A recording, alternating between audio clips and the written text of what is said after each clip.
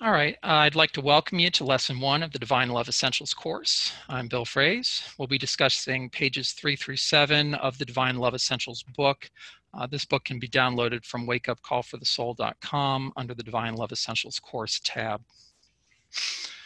So if you would join me here, let us open our hearts to receive what our Creator would desire to bless us with at this time. Heavenly Parent, we thank you for placing us in the middle of your great love story. We long from the depths of our souls for your love and light.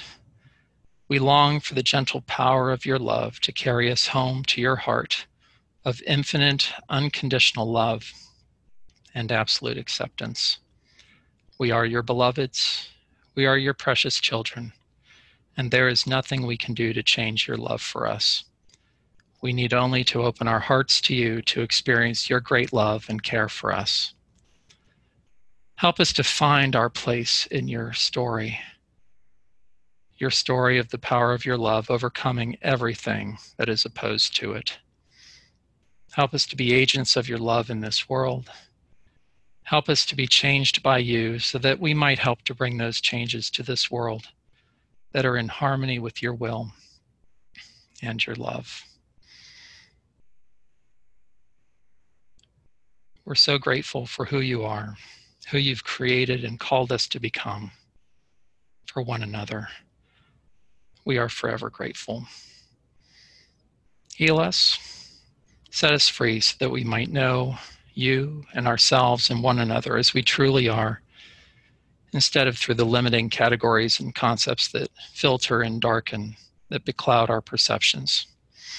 Thank you so much, our most loving Creator. Amen. All right, so what I'd like to do is start with page 3, how to approach this course. I just wanted to highlight some things that I'd said in this section here. This course does not cover everything. It's like scratching the surface. It is, in this amount of time and everything, in that amount of text, there's only so much we can do. So a lot of really important stuff has been left out. So I just want to be clear about that. But again, I'm doing my best to give people some information, and I think the idea of orientation is really kind of what I'm going for. That because the realities that we're dealing with, spiritual realities, are so different from what is typical in our world today. That I've gotten the sense that there's this need to help people to have some intellectual, conceptual hangers to kind of understand somewhat what people are experiencing, what they have experienced, how these things fit together. And that's a big part of what the first lesson on A Brief History of Divine Love is about too, is really to kind of set a historical context for what's going on.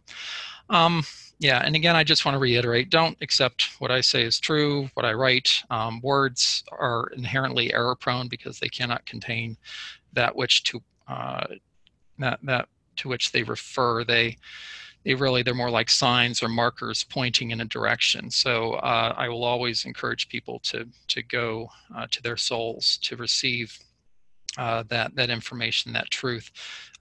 Truth in its ultimate form is wordless. It's beyond words.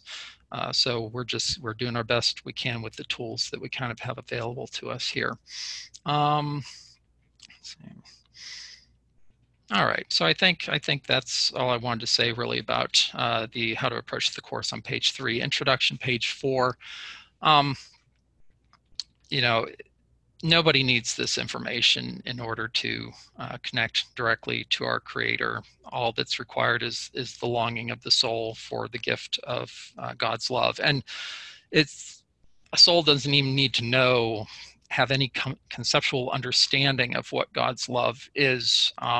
The soul knows what it is, and the mind doesn't even have to have a clue in order to receive it. There are many people all over the world who have experienced God's unconditional love for them without having any conceptual understanding of it. So it's not necessary. But again, this for me was really about trying to help people orient themselves in this new, different world of reality that's so diametrically opposed to the world that humanity has constructed out of our ignorance and arrogance. All right. Yeah. Yeah, and I think there was one question that had come up about who I follow. So I want to address that now as I'm thinking about the introduction here. And basically, I follow all of those souls who've come before me, who have taught the truth of God's unconditional divine love, God's absolute acceptance of all of God's soul children. So those are the souls whom I follow in terms of the work that I'm doing at this point. Since every soul has the ability to go straight to God for what is needed, that's what I'm doing as well. I'm going straight to God for everything that I need in my life in order to fulfill my purpose at this time. All right, let me see. I'm going to go. I'm sorry, because I'm going through here and trying to keep myself kind of focused, not get too much wandering off on things here. All right, so I'm going to shift to page 5, A Brief History of Divine Love. And so I think I got some, most of the questions came with regard to this section, which makes sense. It's 2 pages, which is really long for this book. And I'm basically trying to cover billions of years in 2 pages of text. So I was pretty proud of myself to get it. Well, I guess it ended up being slightly over 2 pages. So let's see. I think, yeah, so one of the questions that, yeah, there's so many questions here. I'm trying to think what the best way to go is. Okay, so in this book, on several occasions, I used the word oversoul. There was a question about, what is that? Where did it come from? And so the word oversoul that's used in the text is basically just another word for God. It's the idea that God's soul is great and infinite, all powerful, all those aspects, which we'll go more into that next week, where that word I think pops up 1 or 2 more times. So it's basically another way of saying God, and that was just the word that came out as I was working on this material. So if you see oversoul, you can translate that to God, heavenly parent, creator, whatever works for you that way. And it's actually a fairly common word in the divine love movement itself, and I guess that's why it popped out that way. Yeah, and then there are some different questions here about the first parents, the choices that they made, and kind of the consequences of that. So I wanted to go a bit more into that. So here's, okay, so one of the questions, why would the first couple refuse God's gift of love? So it's an interesting question because they had a real choice, and that choice had definite consequences for us as human beings upon the earth, being the children of humanity, those progeny who have followed the first parents. And so, I mean, basically, and there's so many different ways to come at this, but when I think about the decision that the first parents made, they basically had 2 ways to go. God offers them the gift of divine love and says, we can experience this oneness in this way and manner, and they refused that. They didn't have to. They could have accepted it and said, yes, this is something that that we want for ourselves. Of course, for each of them, it would have been an individual choice as to whether to accept it or not. And so basically the choice that they made was to express their souls outside of the flow of God's divine love. And that choice, the way that they made that choice, had consequences to basically what led to, and it's hard to describe it, but basically the conditions were such that there was no possibility for human souls after that to receive the divine love, because in that time period after that, where it basically could not be received because there were no souls in condition to recognize the gift for what it was.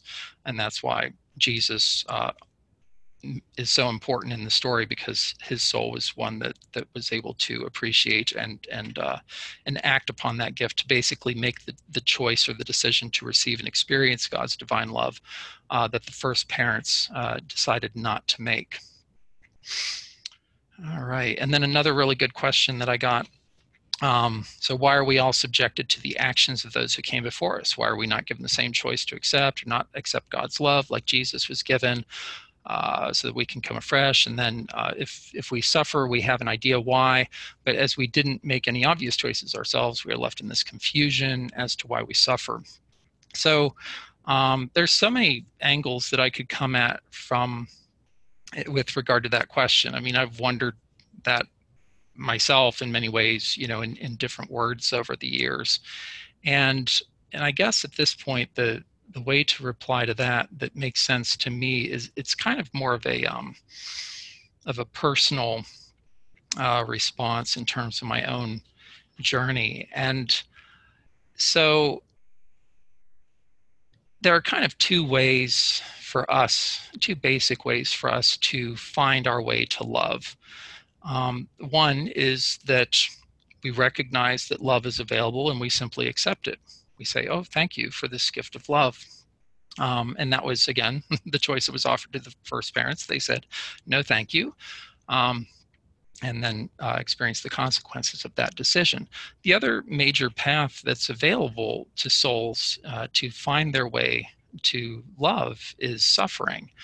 And whether the first parents knew it or not, that was the path that that they set humanity on.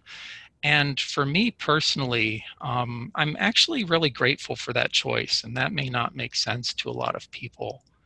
I mean, even my own mind right now is like, are you crazy? Like, but I guess the way that I think about it too is that everything in life is an opportunity. Every moment presents us with powerful opportunities to either accept love or to reject it in all the many forms that it comes to us. And I can't really speak for the path of love, because I mean, so much of my own path, as so many people's paths in this world, have had their definitions in what I'll call suffering. And I'm not saying that people experience constant, unending suffering that they're consciously aware of or anything like that, but the conditions on the planet from the time of the decision of the first parents till now have not been completely in harmony with God's will, God's laws, and God's love.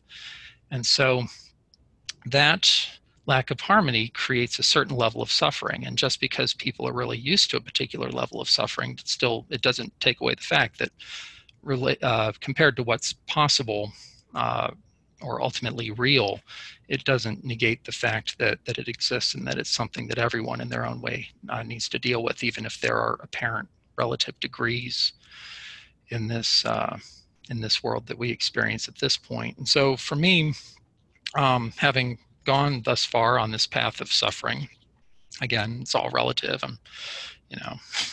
mean, in so many ways, I'm doing really well, but I think that path for me has been very meaningful, because as I have had to confront myself and those challenging circumstances over the course of my life, I feel that for me, anyways, it's given me a kind of depth that I mean, maybe I could have achieved it on the complete just accept God's love path that was available to me from the time of my birth, whether I was consciously aware of it or not. But I think that, just like I was saying, that there are opportunities on that path of suffering, and that doesn't mean most of us take advantage of most of them. But on that path, there are so many opportunities to express love, to experience love, to receive love, to share, to give, to help others, as they struggle as well. And so, yeah, at this point in my journey, I look back on my entire life and I'm grateful for all of it, everything, all of the darkness, all of the light. The earth is a really special place that way, this confluence of darkness and light existing in the same place, in the same time, almost like weather patterns.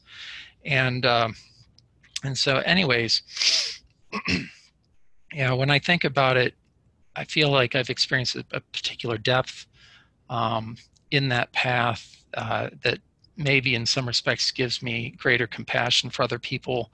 Because of my own suffering, I can understand and appreciate other people's suffering more and in order to possibly help them. Not to say that I know or understand completely what other people are going through, but that there's a familiarity with it. It's not completely foreign or unknown to me, you know. And when I think about this time in the world, you know, and my being here on this planet with all of its challenges and dilemmas and everything, I'm really grateful for that too, because I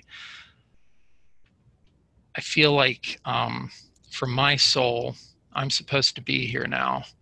I'm supposed to be who I am, doing what I'm doing, doing my best to help uh, to help humanity through this particular period in our history, in this story that we can't even understand, that we're too close to it. But what I call this, you know, this unfolding love story of God and humanity, and with that opportunity that we have, I don't know, like this time just resonates with me so much. It's like I'm supposed to be here now, doing what I'm doing with the people that I'm doing it with, you know. And my hope is that as all of us continue on this journey, that all of us have more and more that sense of not that we're aliens in this world, not that we don't belong here, but that we're actually deeply needed here, that each of us has an important role to play in increasing the light and love that's available to humanity on this earth, and that everything that we do matters, and that, you know, we're just supposed to do our best. And that's what this course is about for me. So basically, I guess to sum all of that up, for me, I feel like it's all unfolding the way it's supposed to be, to the extent that humanity has made the choices that we've made, and that we all continue to make the choices we make, that we're all doing the best we can, and that God is ready and willing to help us to do those things. So another question that was asked in this context, and there's going to be a lesson on this more specifically, but it's about the human soul. But I figured I'll bring it up here because we're talking about souls here, and so it was a really good question. Do animals have souls? Were they among the first organisms to be implanted souls? Where does it begin? Does everything have a soul? Rocks, trees, etc. So here's what the deal is. On Earth, human beings have souls. The soul, and we'll get into this in lesson 3, but the human soul is made in the image, the likeness of the Creator's oversoul or great soul, with limitations that the soul of the Creator doesn't have. And so in that respect, on this world at this time, humans are very unique and special, even though there are currently 7.5 billion of us upon the planet. Everything else in this world, in the cosmos, and I'm not talking about souls who live on other planets, that's a whole other topic. That's definitely outside the bounds of Divine Love Essentials, because we've got our hands full with what's going on the earth right now.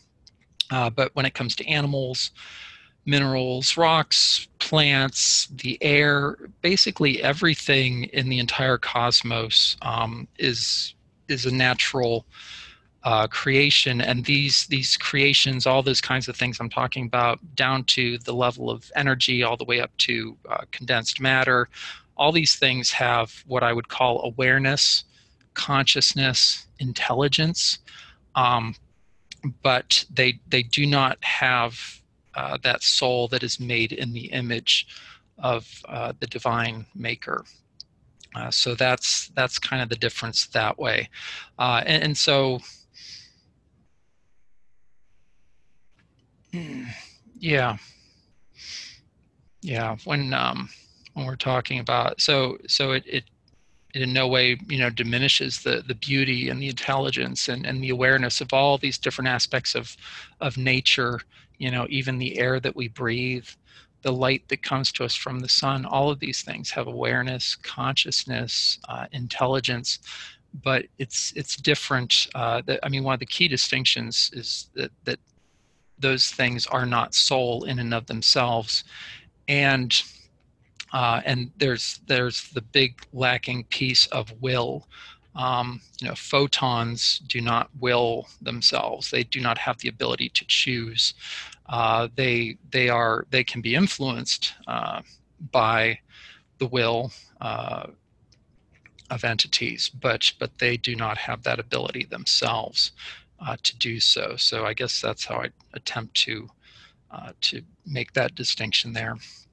Okay, and I was hoping someone would ask questions about the prophecy of the new heart in the Hebrew scriptures. So I'm very grateful for those questions. So I'm going to do a few scriptures and verses from the Jewish Bible that are references to this particular prophecy, which is, yeah, I don't know if my sense of it, I haven't really heard it taught or preached a lot all my years in the church, at least not the way I would have liked to have heard it. So, so here I'll get to do some of my favorite verses in that realm. So one of those verses is Jeremiah 24:7. I will give them a heart to know me, that I am the Lord. They will be my people, and I will be their God, for they will return to me with all their heart. That's from the New International Version. Ezekiel actually mentions this prophecy twice. In Ezekiel 11:19, again, all of this is the New International Version. I will give them an undivided heart and put a new spirit in them. I will remove from them their heart of stone and give them a heart of flesh. And again, from Ezekiel, this time, chapter 36, verses 26 to 27. I will give you a new heart and put a new spirit in you. I will remove from you your heart of stone and give you a heart of flesh. And I will put my spirit in you and move you to follow my decrees and be careful to keep all my laws. There are other references throughout the Hebrew scriptures that allude to this in less direct ways. Those are the most direct scripture verses that I'm aware of that relate specifically to that prophecy, while again there are lots of others. The best sources for information on this, it's actually in the sources section of the book. If you check out, and these are available free online as PDFs, 76 sermons on the Old Testament of the Bible and New Testament revelations. Both of those links, again, are in the source section of the book. And if you want to go deep on that stuff, oh man, there's you can go very very deep on all kinds of things that way. Some really great information there related to how the scriptures do and do not relate to the truth of God's love. All right, let's see. I'm scrolling through all my things to see what might be more helpful or not. Yeah, so I think I'm going to just go into another question here, another excellent question that I got. So someone had asked, I understand that one should ask for God's divine love and he will give it. What about the idea that God gives his love without being asked for? certainly has happened in my life more than once. There were years when I did not pray at all, and yet I received God's love. So, and this person's asking, does this just apply to me? Is it other people? Like, what's going on with this? And there's also some comments related to, the mixed messages that we get from um, the Bible with regard to God's true nature. Do we have a God of violence or love, or some strange combination of the two? So for me, I mean, this course, if you haven't gotten the message already, God is a God of love, no violence. All the violence in the Bible was invented by people. But anyways, I wasn't even going to go there. So here's, I mean, it's part of what's so fascinating about God's love and the soul is that, I mean, there are so many people in the world who have experienced God's divine love. And most of those people have no idea that it exists. They have no concept for that. If you were to tell them, hey, you've received God's love, they'd be like, I don't know what you're talking about. And so that points to one of the interesting disconnects, because the human world is so built upon the mind and its forms, its structures, its concepts, its ideas, its beliefs, its limitations. We're so used to filtering our experiences through these mental frameworks that there's this some often the love of God can be experienced in the soul in a very subtle way. Sometimes it can be, I mean, it can be experienced very powerfully too. But many times the mind either does not interpret at all or misinterprets what is happening within the soul. It has the ability to do that, to exercise its perceptions in erroneous directions without having any actual understanding of what's going on at the soul level. And so it's entirely possible for people to receive God's love without asking for it. It happens probably every day on this planet. And so, but the asking, that word, because we tend to think of asking as a mental function, but the true asking for divine love is a soul function. It is the exercise or the expression of the soul's desire for what we would call union with God, God's divine love, the blessings of God. People will use the word Holy Spirit. That's a whole other lesson in another book. But all of those things that people conceptualize divine love as, people can experience it without actually understanding what's going on. So in terms of that question, yeah, I mean, if anyone were to tell me after, and I've talked to people and I've read and all that, that there are all kinds of people. I don't believe I was one of those people who experienced God's love before I consciously prayed for it, before I actually desired it. But my understanding is that there are many, many people who have done so. I think the most important thing, and one of the reasons why I'm excited to do this course and to share this information with people, is that while receiving God's love once in our lives is a wonderful and special blessing, and it changes us forever, for me, the real money, the real power is really behind it's engaging in the practice, the conscious, ongoing practice of praying for God's love as much as we possibly can, with as much intensity as we can, in order to affect the actual transformation of the soul, which I'm getting ahead of myself with other lessons. But anyways, we can talk more about that in future lessons that way. But that's the thing for me. There are tons of people who've experienced God's love, but most of those people are unaware of it, and they may have experienced it once or twice in their lives, but they haven't set up a regular practice because they don't understand what's going on. Hence, part of the reason, I guess, why I'm doing this course is to help increase that level of awareness and encourage people to actually seek God's love through their heart, through their soul, for the transformation of their being, and not simply to pray prayers with just words or by rote or out of the mind, but to have those prayers be soulful. All right. Yeah, and so I'm going to scroll through here. Yeah, we didn't have questions on a lot of those things. So yeah, and I guess I'll just say something about the invitation to participation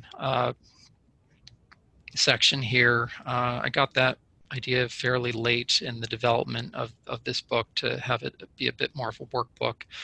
And so, you know, obviously prayer is the main thing for me, you know, and we can take anything to our Creator in prayer, any of our questions, our fears, our hopes.